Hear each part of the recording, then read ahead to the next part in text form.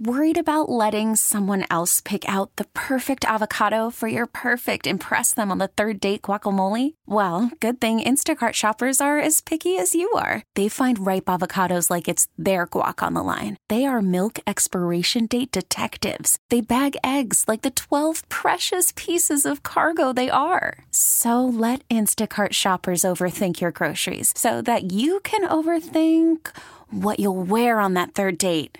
Download the Instacart app to get free delivery on your first 3 orders while supplies last. Minimum $10 per order. Additional terms apply. We get it. Attention spans just aren't what they used to be. Heads in social media and eyes on Netflix. But what do people do with their ears?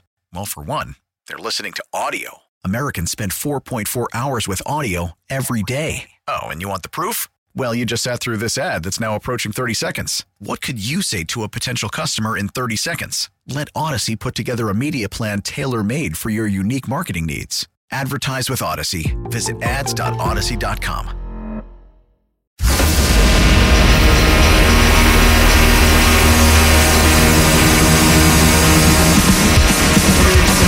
Live from the corner of Broadway and Battery, you're listening to Damon Bruce and Ray Ratto on 95.7 The Game. Well, let's just start with the fact that bad news from Sunday continues. Brock Purdy needs Tommy John surgery. A second option has been requested. Of course it has. Of course they'll take a look at it. But at best, we're talking about a 6-month recovery. A full repair of his UCL would mean more like 8 months to a year. It's officially time to give Tom Brady a call. Hello, everybody. Damon Bruce and Ray Ratto with you after a painful Sunday afternoon for not just the 49ers, but NFL officials in both games. Cincinnati Bengals fans got to be feeling a little stung by some officiating that happened out there. And there's no reason to put the 49ers loss on officiating, although there was no help from anyone wearing stripes.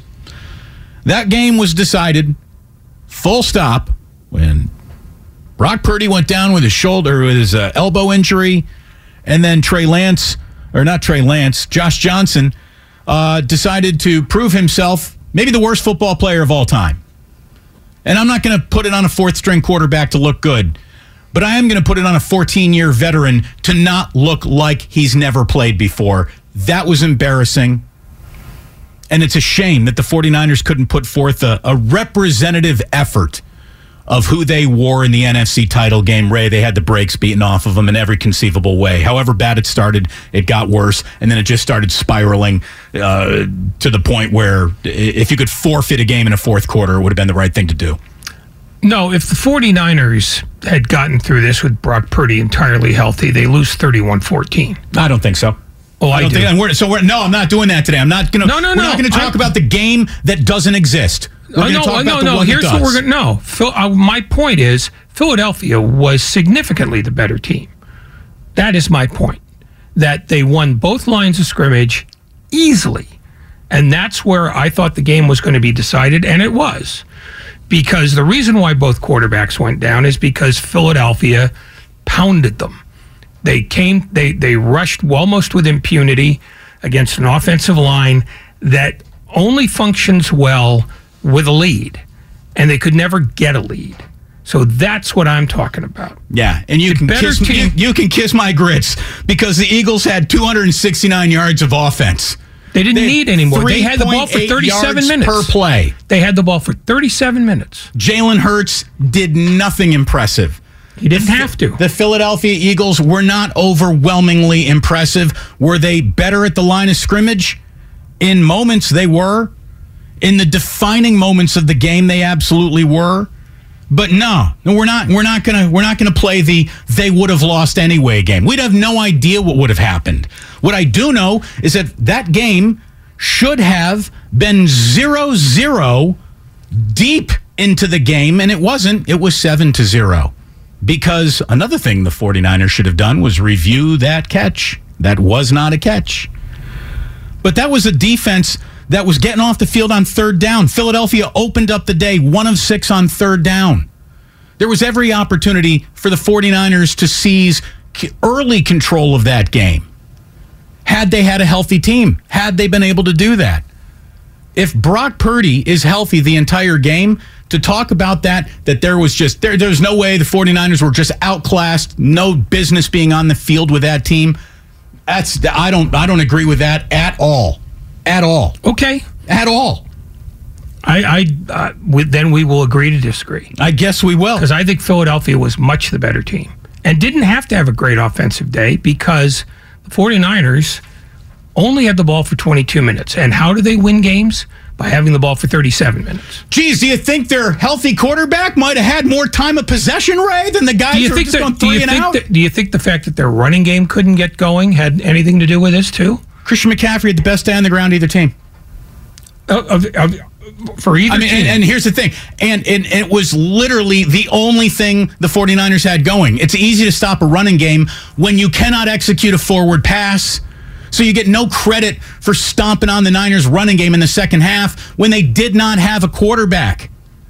It was ridiculous, Ray. No, don't go there. That's ridiculous. Do not go there. And here's what's also ridiculous. Let's talk about those 4 dominant Eagle touchdowns, shall we? First touchdown, let's face it, shouldn't have happened. Should not have happened. Kyle Shanahan, little tip going forward, and I understand we're not going to put this on the 49ers coaching staff because apparently the replay angle that showed Devontae Smith juggling that ball wasn't even available until they came back from commercial break. So you can't blame the Niners for not seeing what they could not see. There's officiating problem number 1, though. And there's a league-wide couldn't turn around the replay fast enough for anyone to get a look at it problem. And Kyle Shanahan, the next time you see somebody screaming to run the next play, and they obviously didn't see, Smith pop up and say, we got to run the next play as fast as humanly possible. When you see that, you might want to throw a challenge flag. So let's say that first 4th and 2 doesn't happen. It's a completely different game right there. The second touchdown, 3 defensive penalties. You have the referees moving the ball on 3rd down for the Eagles when they could not. So that was an awful lot of help down the field to go 14-0. Then Josh Johnson gifts the ball to the Eagles on their own 30-yard line with no time remaining in the half, so Kyle cannot play wraparound football around halftime. The 4th touchdown, you got the roughing the punter where the player is clearly pushed into the punter by his own teammate, and that kept the Eagles on the field.